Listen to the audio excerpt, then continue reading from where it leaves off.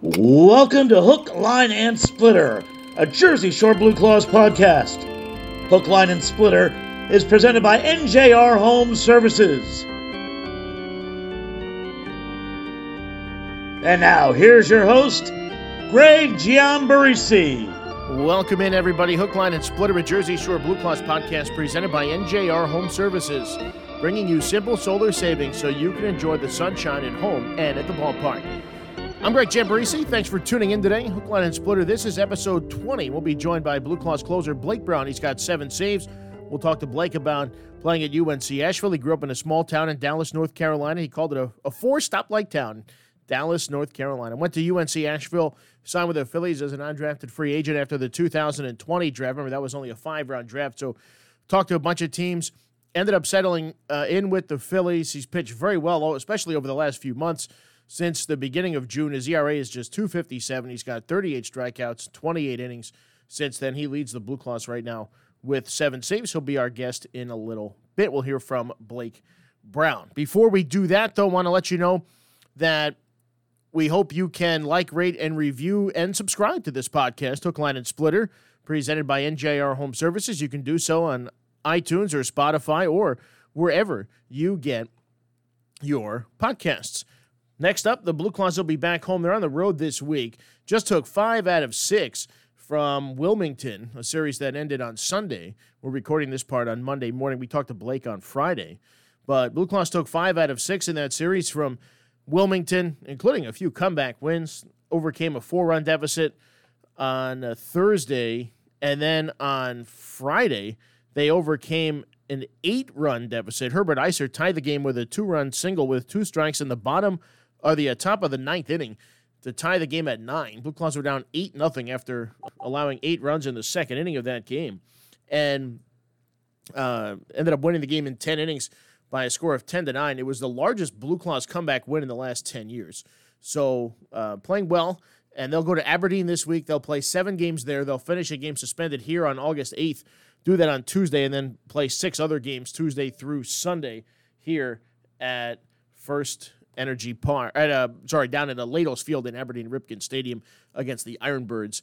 Back here Tuesday the 7th, a week from tomorrow, for the final 6 home games of 2021. Hard to believe, but only 6 more home games in 2021. 4 fireworks shows, Tuesday the 7th, Thursday the 9th, Friday the 10th, and then Saturday the 11th will be a special show in which we will honor the victims of the 9/11 terrorist attacks in New York City and around the country. There were well over 150 Jersey Shore residents that passed away that day. If you go to blueclaws.com, you'll see a link there, and we'll have you'll see a lot of the information about the game on September 11th, in which we honor the victims of those attacks 20 years ago. So that'll be next week. It's Local Summer, presented by Rothman Orthopedic Institute. So they're the official team doctors of the Blue Claws.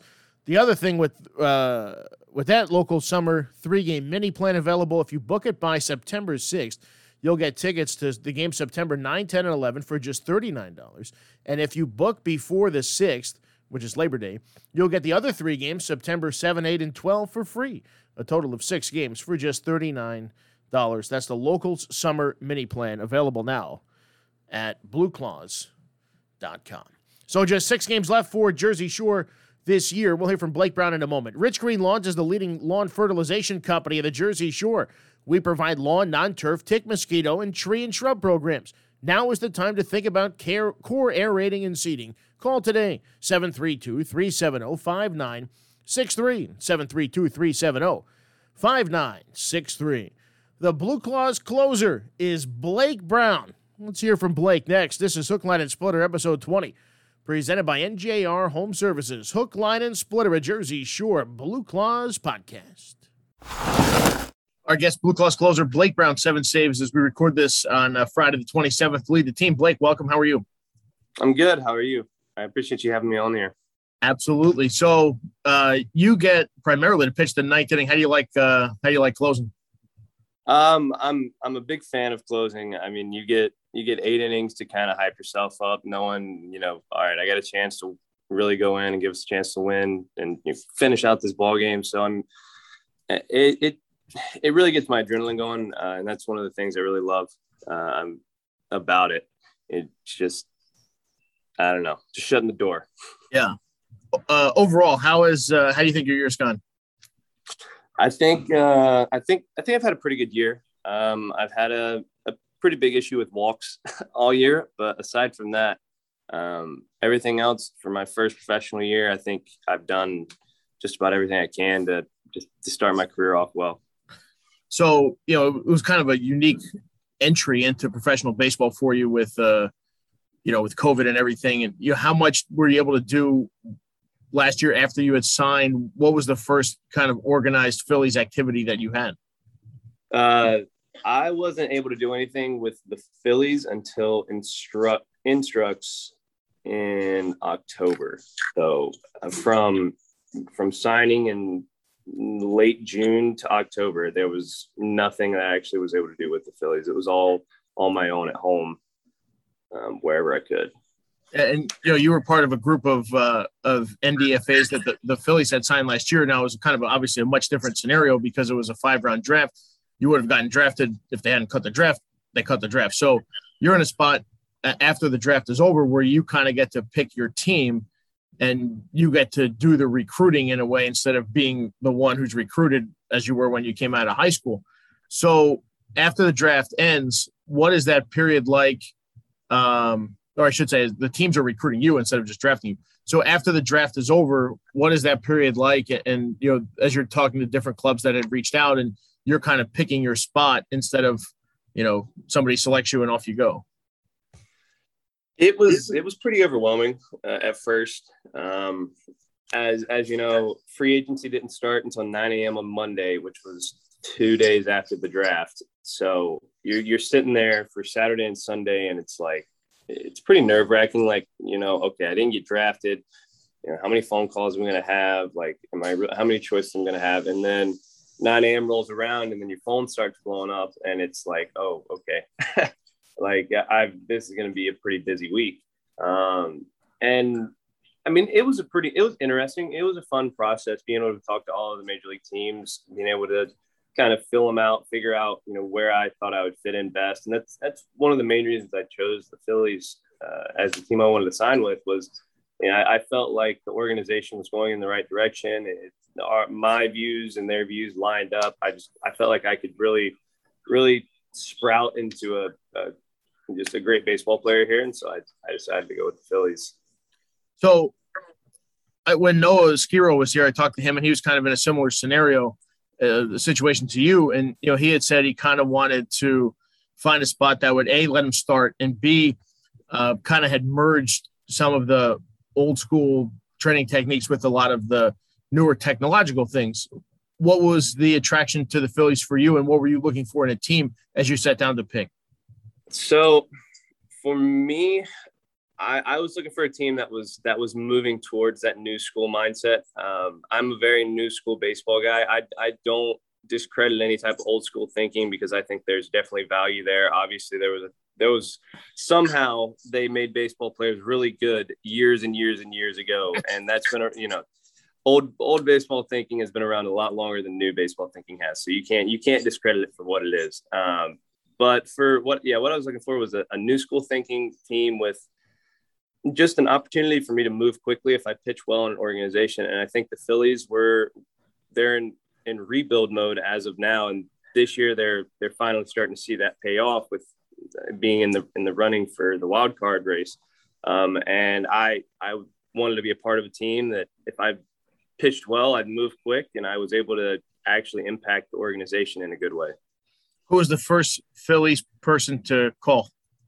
So I got a call from my area scout it was at 9 a.m., but I don't remember if I answered his call first or what. But Kellen McKeon is his name. He was the first Phillies guy that I talked to during free agency. And then at what point, how many days, weeks, whatever, did it take for you to decide on the Phillies? I decided on the Phillies that Friday. So it took me about 4 or 5 days to really hone my choices in. And it came down to the Phillies and 2 other teams. And I decided the Phillies were just the way to go. It was the best choice for me. And me and my family talked about it as well. And me and my agent had a conversation, and we all just kind of decided, like, all right, if that's where you feel comfortable with, then let's do it. And I gave my area scout a call that day. I was like, hey, I want to be a Philly, and here we are. Awesome. So talk about some of the new school stuff. I know Matt Hockenberry, your pitching coach, has embraced that substantially over the last couple of years, or the 2 or 3 years that he's been a pitching coach now. But he's all in. And what kinds of things do you work on with Matt, between outings or even just in your bullpen sessions? And what kinds of things do you look for to embrace and how do you utilize that technology to help you improve?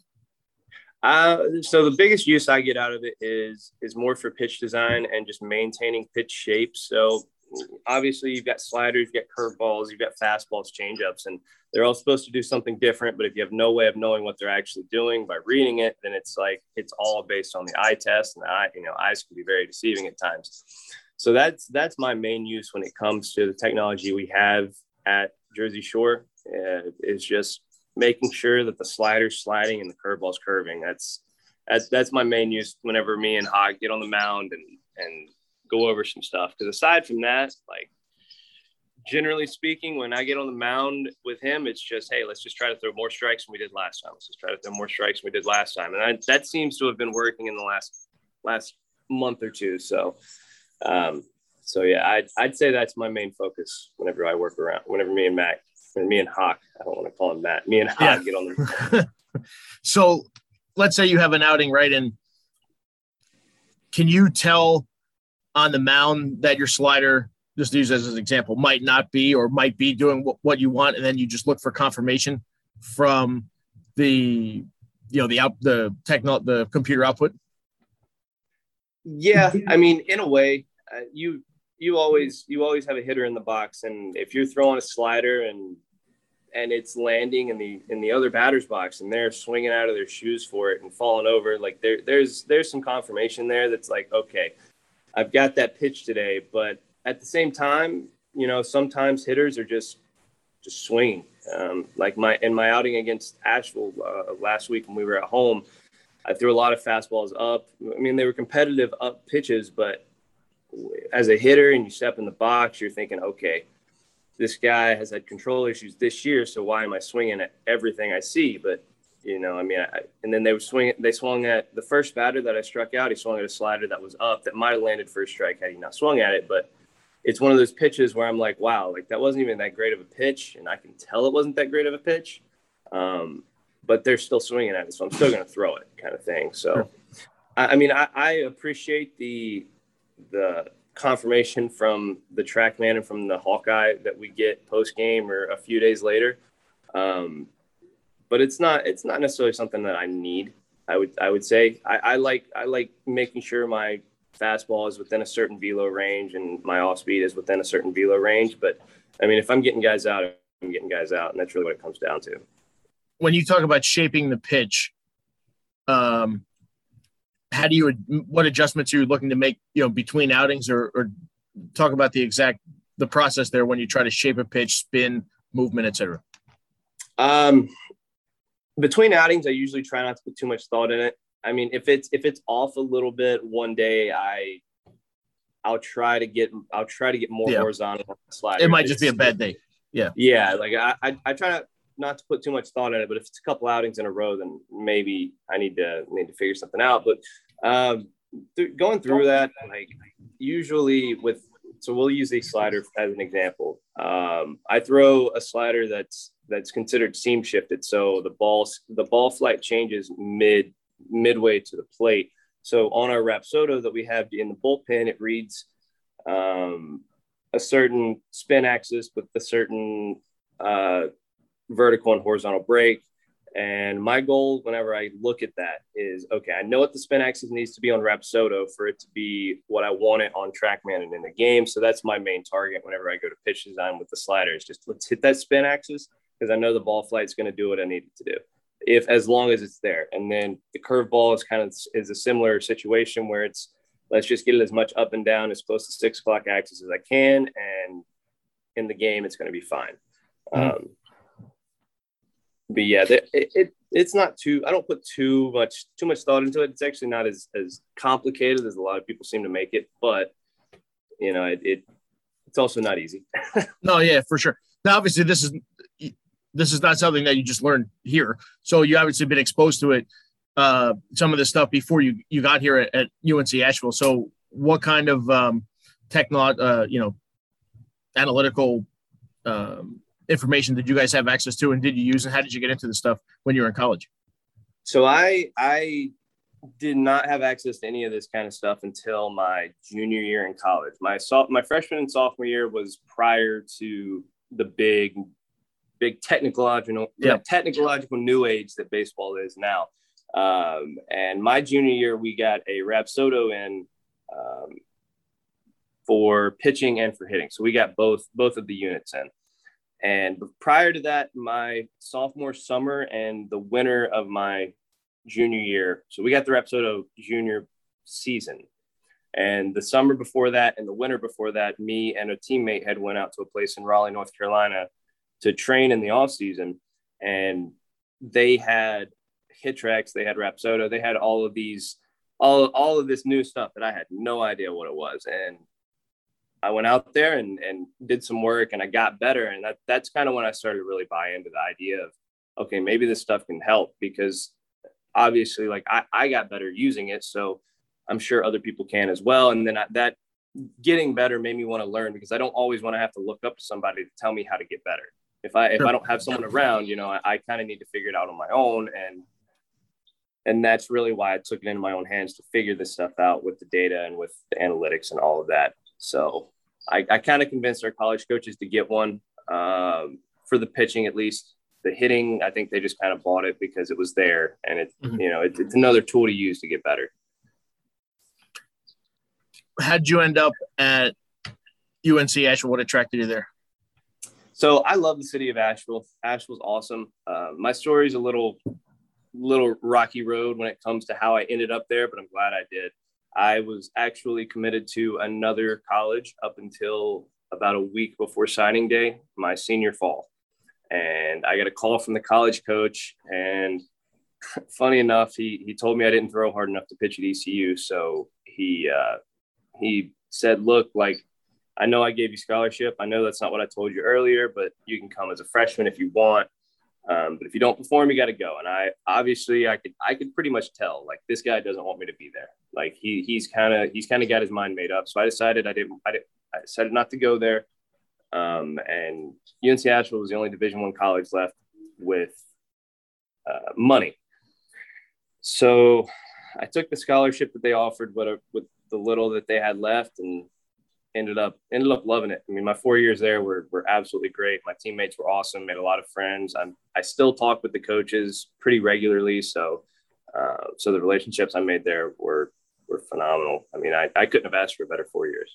Well, the thing is, you throw pretty darn hard now, 90, 95, 96, 97, 98, whatever. So how did you increase your velocity, and has that always been a focus?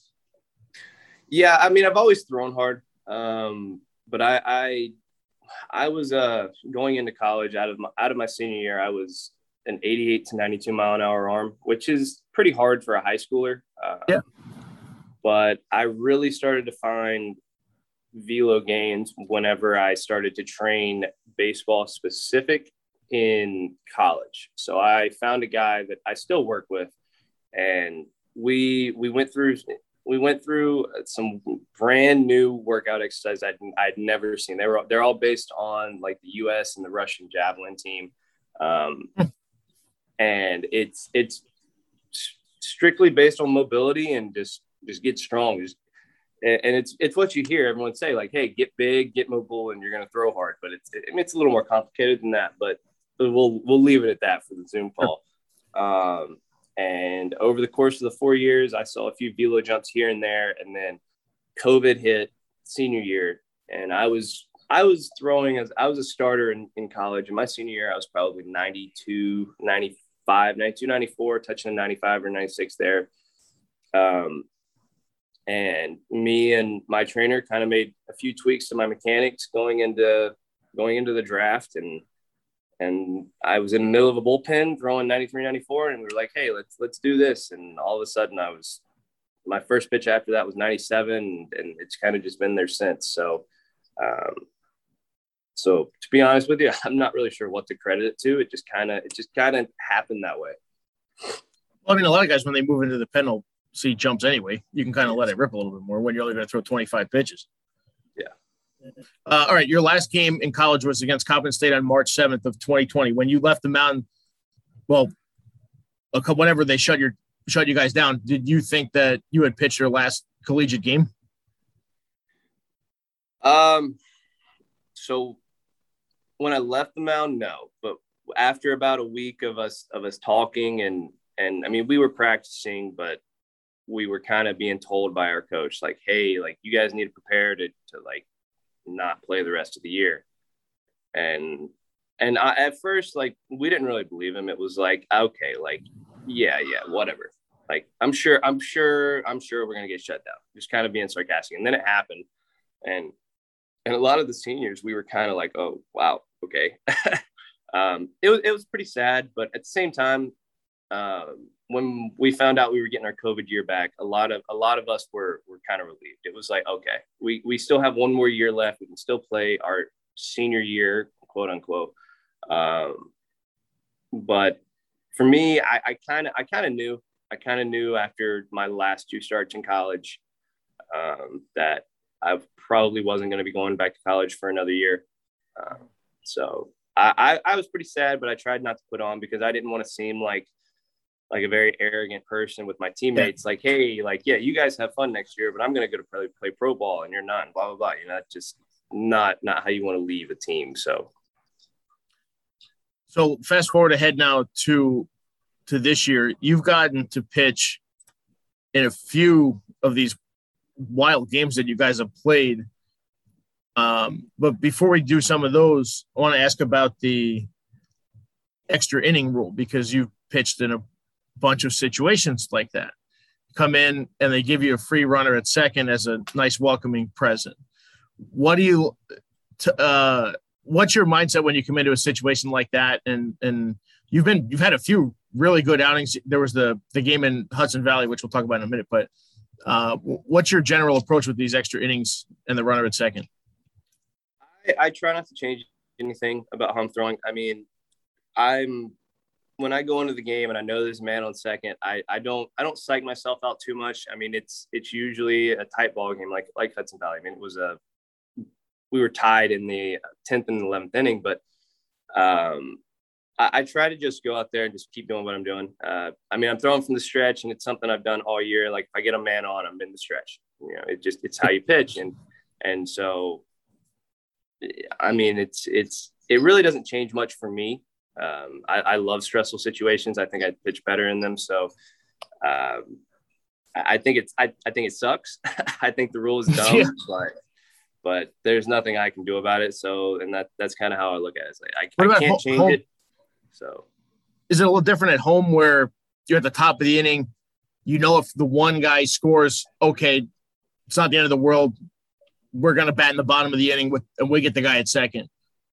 But if you're on the road, you guys already played your hand. So, you know, you might be in a situation where, hey, I can't let that guy score. This game's over. It's a lot different. Or even if you're up one, okay, fine. But if it might be a tie game and you're on the road, it's kind of now or never. Yeah, it's very on the road. I will say it's more mentally draining. Yeah. When you've got a man on second and you know he cannot score, you are doing everything in your power to physically get 3 outs before that guy gets to home. And in a tie ball game in that type of situation, I got to put everything I got into it. And you go in the dugout and you sit down and you're just like, sigh of relief you get out of it. It's like, okay. And then I know, like, for me, I get mentally drained when we're on the road and we're in that type of situation. That's the best way I can put it. So that Hudson Valley game, this game is on August 14th, a couple weeks ago. So that game was especially wild because Tyler McKay throws 6 perfect innings. Silva throws 3 no-hit innings. So now you come into the 10th inning. It's tied. You don't get the run in the top of the 10th. You have the winning run at second, which is obviously the most important thing. But you also have a no hitter, which you had to at least realize it, right, in the back of your head. Like you couldn't not. Yeah. So the first guy gets a hit, but fortunately hit it hard enough right to the left fielder to keep the guy, the runner from scoring. So he's at third. But now you got first and third, nobody out. That start there in the 10th inning with the no hitter. You come in. What's going on there for you in that frame? So after the guy got the hit, we all knew what was going on. We all knew the perfect game was going on when McKay was in there. So I went in and I really didn't think too much about it. You'd love to have a no hitter, but I would rather win with one hit than lose with no hit. So I'm doing it. I'm throwing the ball in the zone. I'm giving them a chance to put it in play, and I'm banking on my stuff being better than theirs. And Dunham just happened to. I think it was Dunham. He just happened to get a hold of it on the outside corner. The ball was where I wanted it. I thought he was going to miss, and he hit it right off the cap. But with men on first and third in that situation, it's like, okay, I literally can't let them put the ball in play. So I'm trying my best to strike out as all three of them, the next three batters. I'm trying to strike them out. But the next guy I believe was the ground ball to McCarthy. The next guy lined out to first. So now you got one out. That's right. First and third, yeah. That's right. Infield in, next guy hit about 117 mile an hour ball at DJ that he got his glove to somehow. And then they got the ground ball to McCarthy. But yeah, when that ball got hit, I got scared. Sure. I will say off the bat, I thought that they scored a run, but I mean, in that situation for me, yeah, it's just, try not to psych yourself out. That's all I'm out there trying to do. Because if I start thinking too much, then I might walk a guy, or I might lay one down the middle and then just barely get to it. Sack fly ends the game. So I mean, a wild pitch you lose. Yeah, and a wild pitch. Yeah. Anything. So then the next inning, still no score. First guy grounds out, and then you get the next grounder again to McCarthy, and you get the second out at home. So, and then that was the second out. Then you struck out Volpe, who's a really good player, to win that inning. And then you were pretty pumped up right after that. Yeah. I was a little mouthy at the end of both of those innings. The first one, not so much. I mean, I had struck out Nelson on basically the exact same pitch earlier that week, and he was pretty fed up with the umpire. So I kind of saw that after he struck out. So I just kind of like gave a yell, like, yeah, let's go, whatever. But with Volpe in the box, he likes to stand with his toes touching home plate. He is on the plate. And that made me mad. Like we're in that situation and he steps up, and I see that, it made me mad. So after I struck him out, I gave him a little like back off of my plate kind of thing. And he looked at me, but from what I've heard about him, he's a really, really nice guy. So I didn't really expect him to say much.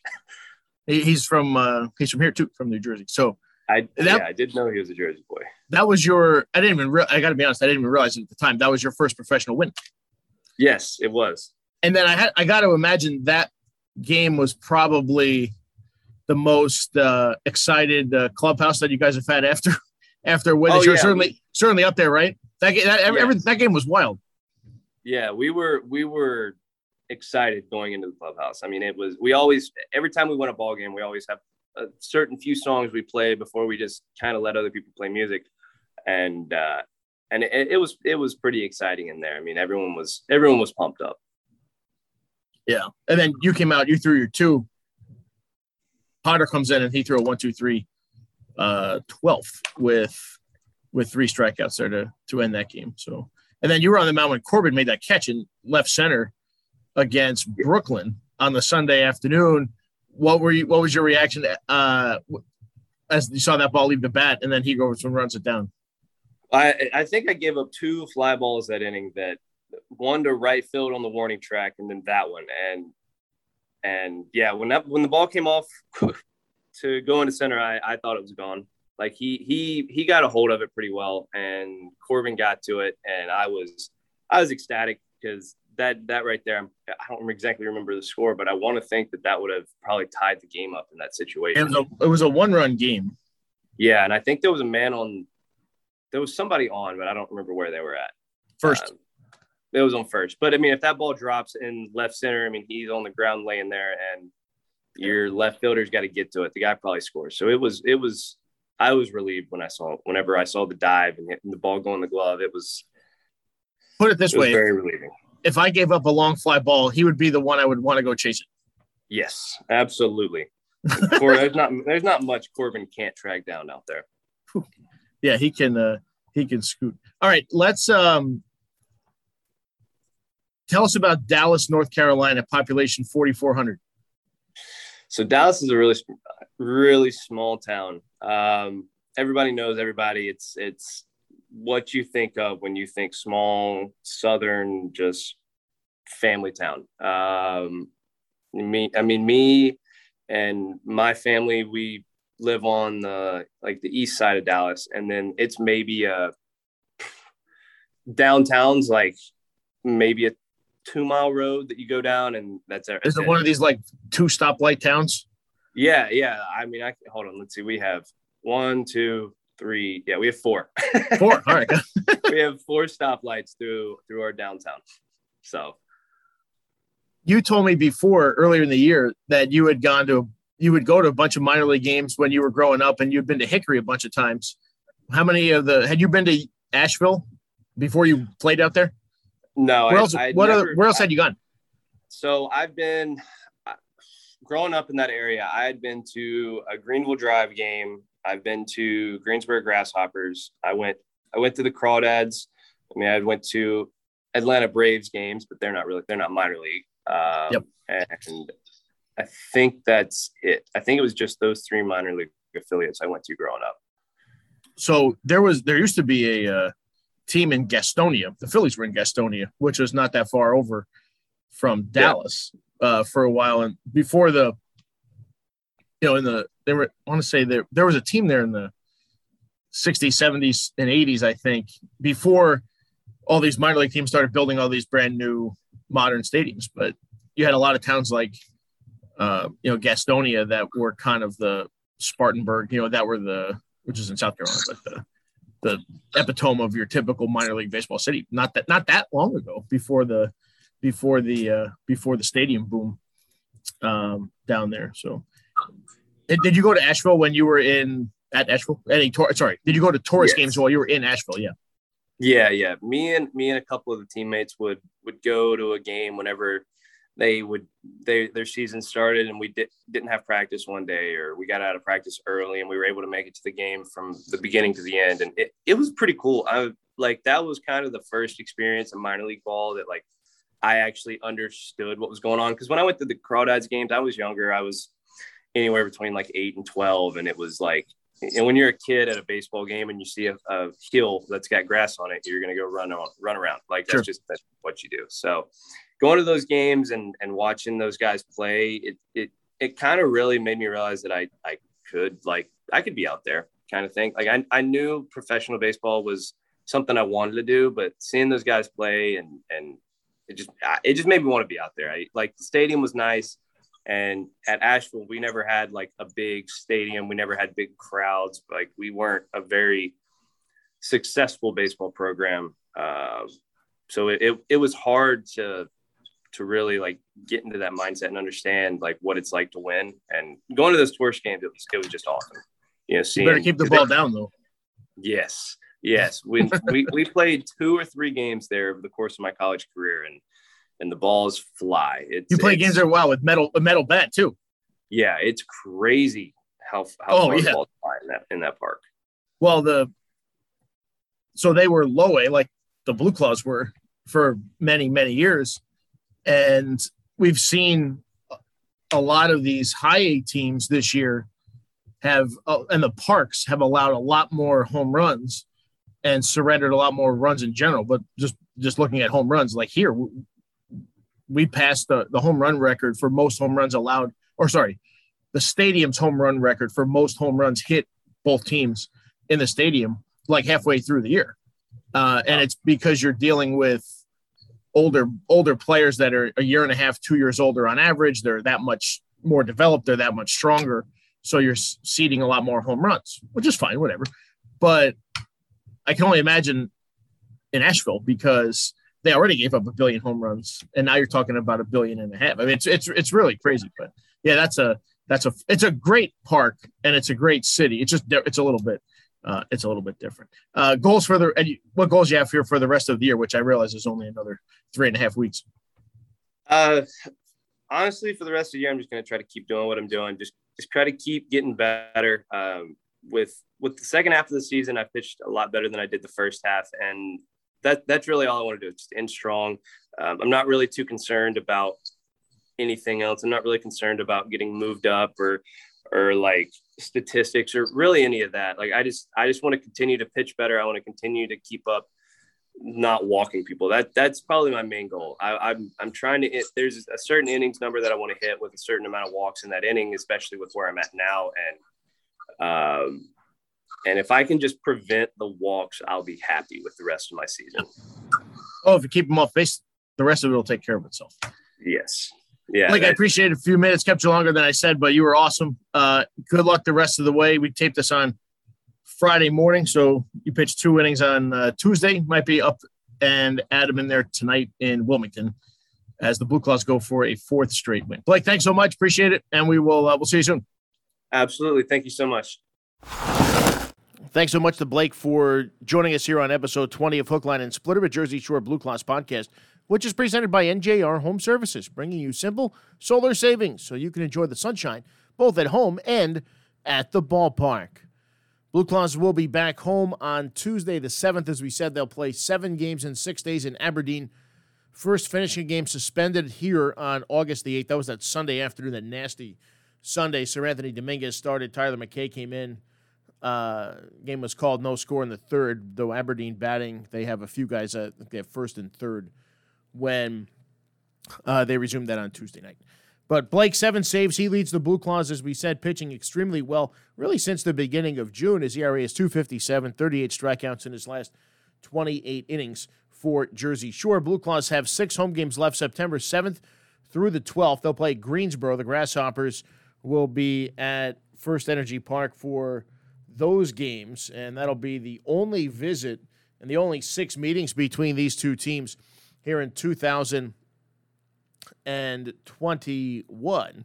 Remember, these guys have played, anywhere between 16 and 25 games per year against each other over the last number of seasons. So we're to only play them 6 times this year. On the Greensboro roster is Henry Davis, 21-year-old catcher out of the University of Louisville, who was taken number 1 overall by the Pirates in the draft this year, 2021. Now, he is on the injured list. He hasn't played in over a week. August 22nd was his last game, so I don't know if he'll be back by next weekend, but hopefully he will.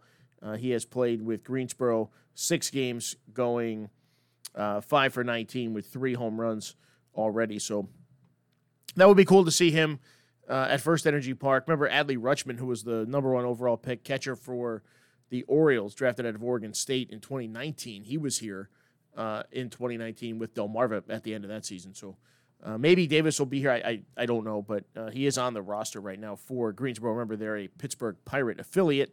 I think they're in their 2nd season with the Pirates after they had been with the Marlins for many years, I think through 2018. And then in 2019, they were with Pittsburgh. And obviously still with Pittsburgh as they move up from low A to high A this year. So look forward to that. September 7th through 12th, 4 fireworks shows in the 6-game series. Tuesday, Thursday, Friday, Saturday. It was supposed to be just 2, but then we had to add a couple in. One was added on September the 7th, the Tuesday game, and then another one was added after a rainout here at First Energy Park a couple of weeks back on August the 21st, that Saturday night game where we played 4 minutes. That could be its own podcast episode to be perfectly honest with you. So that'll do it for us here today. Episode 20 of Hook, Line, and Splitter, a Jersey Shore Blue Cross podcast. Be sure to like, rate, review, and subscribe on iTunes, Spotify, or wherever you get your podcasts. Thanks to Blake Brown for joining us. We'll be back. We have another episode coming out in a couple of days. A very special guest, a former Blue Claw. That's all I'll tell you for now. Back with more later this week, and we'll see you at First Energy Park next Tuesday night for the final 6 of 2021. Good night, everybody. Thanks for listening to Hook, Line, and Splitter, presented by NJR Home Services, bringing you the simple solar savings so you can enjoy the sunshine at home and at the ballpark.